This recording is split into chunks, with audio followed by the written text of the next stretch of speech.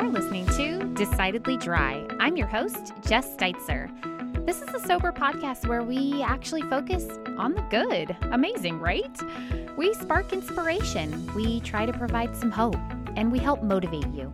I promise to always keep it real, provide some dry humor, and remind you every single episode why sobriety is truly a superpower. If you'd like to learn more about the show or make a donation, just head on over to decidedlydry.com. Thank you so much for pushing play today. Let's get started. Well, welcome back, everybody. This episode is going to be a little different. There's no guest. It's just me and the mic and what I believe to be some really helpful information. Now, I gotta warn you, typically I record my interviews from the floor of my closet with my closet door closed, the bathroom door closed, and my bedroom door closed, basically thoroughly separating myself from any possible background noise or distraction. See, I take it pretty serious. Today, however, I am sitting up at my kitchen counter, sharing the counter space with a half put together 3D Star Wars jigsaw puzzle. It's so hard, by the way. I'm staring over at the pile of dirty dishes in the sink. There's a chance my dog might start barking if Amazon shows up, and it's absolutely pouring outside. What I'm basically trying to say is this is going to be one of those episodes that might have some background noise, and I just hope that's all right with you. It might be a great reminder that I am just an over-caffeinated, top bun-wearing mom doing her very best. So thank you in advance. Okay, so for today, we are going to talk about journaling. My goal is to answer the three big questions: what, why, and how. What is journaling? Why should we do it? More importantly, why is it especially beneficial in recovery? And lastly, how exactly do we journal? This is where I'll give you some tips and some journal prompts for you to use. All right, so now for those of you that don't know, journaling, it's kind of my jam. Throughout my sober journey, I searched high and low for a journal that would inspire me. You know, one where I could track my dry days and serve as an effective tool while I was navigating this new chapter. The problem was all the journals or planners that I came across were kind of gloomy and plain, and honestly, in my opinion, they just kind of represented something that should be kept hidden away.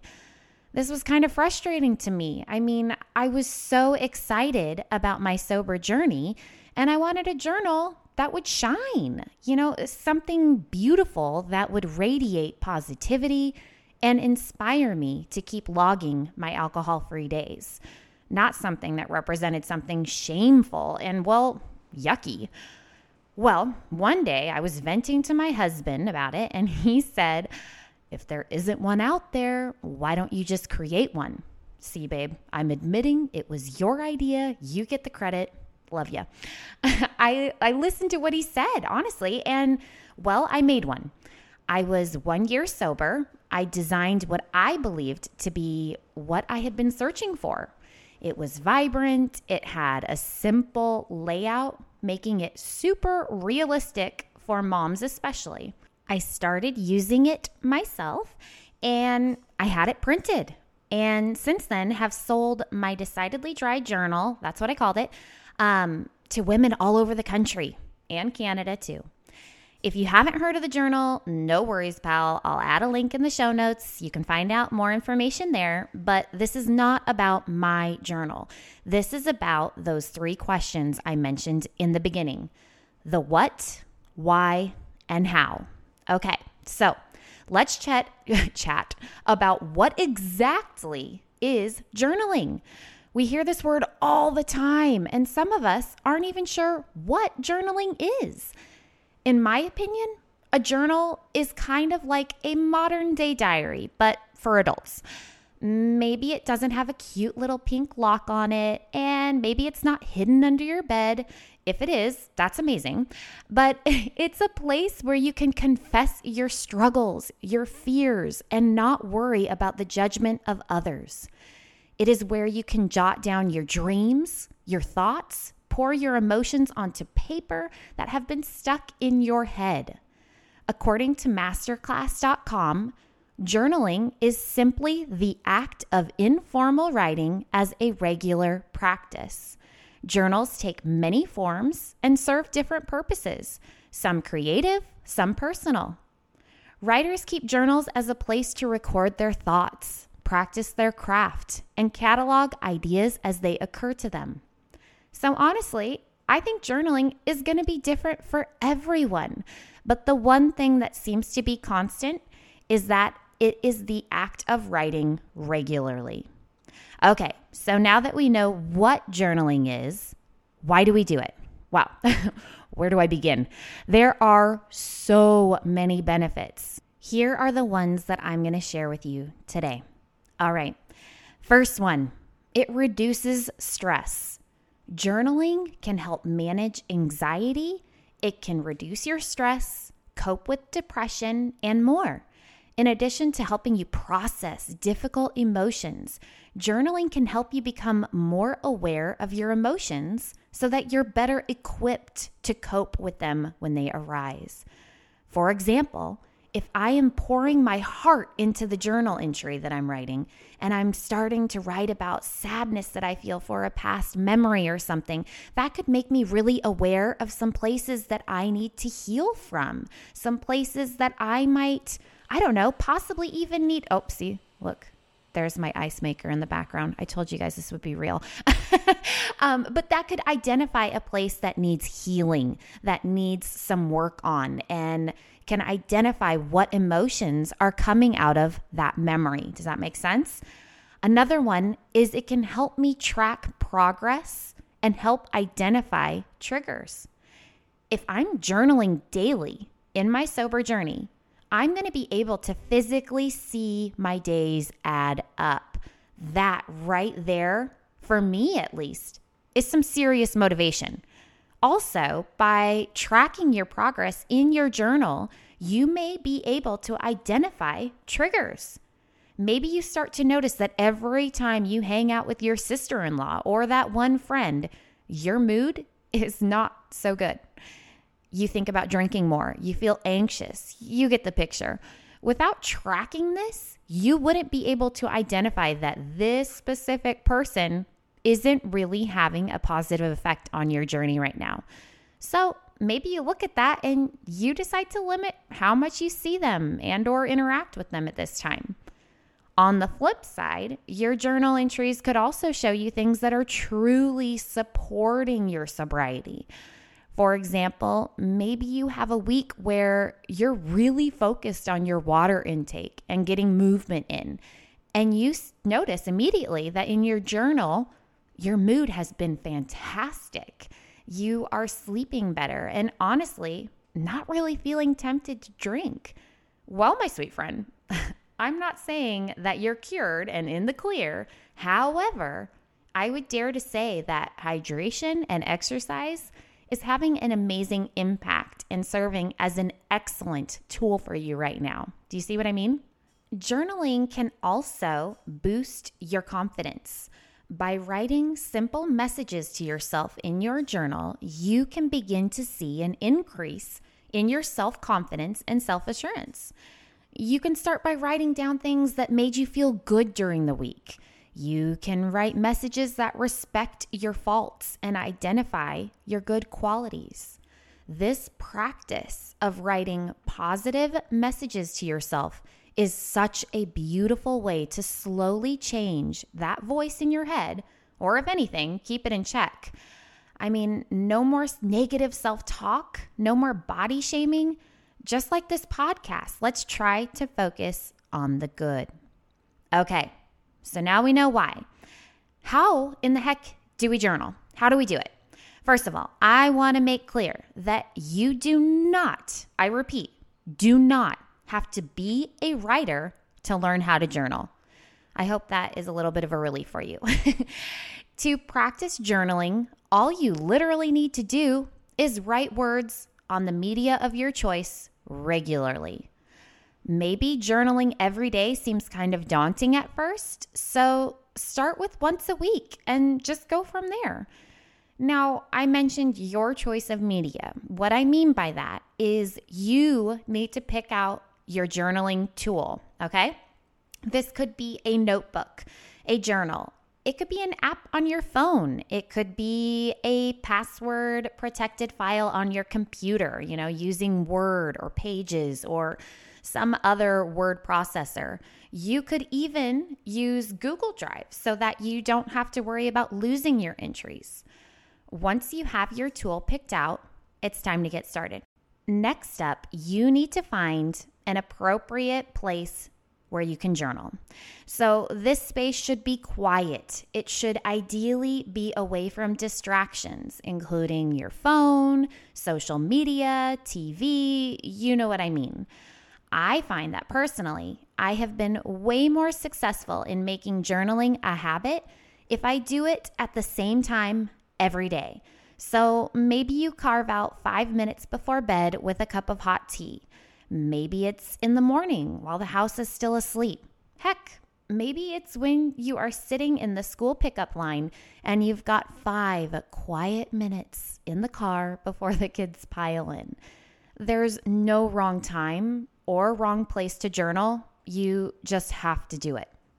Relax, take a deep breath. A journal entry works well, in my opinion, too, if it's about a single topic. I personally feel way less intimidated and way less overwhelmed if I'm only asking myself to write about one thing at a time. So select a topic and start writing. I will say that also in the beginning, one of the biggest challenges is figuring out what to even write about. So do not stress.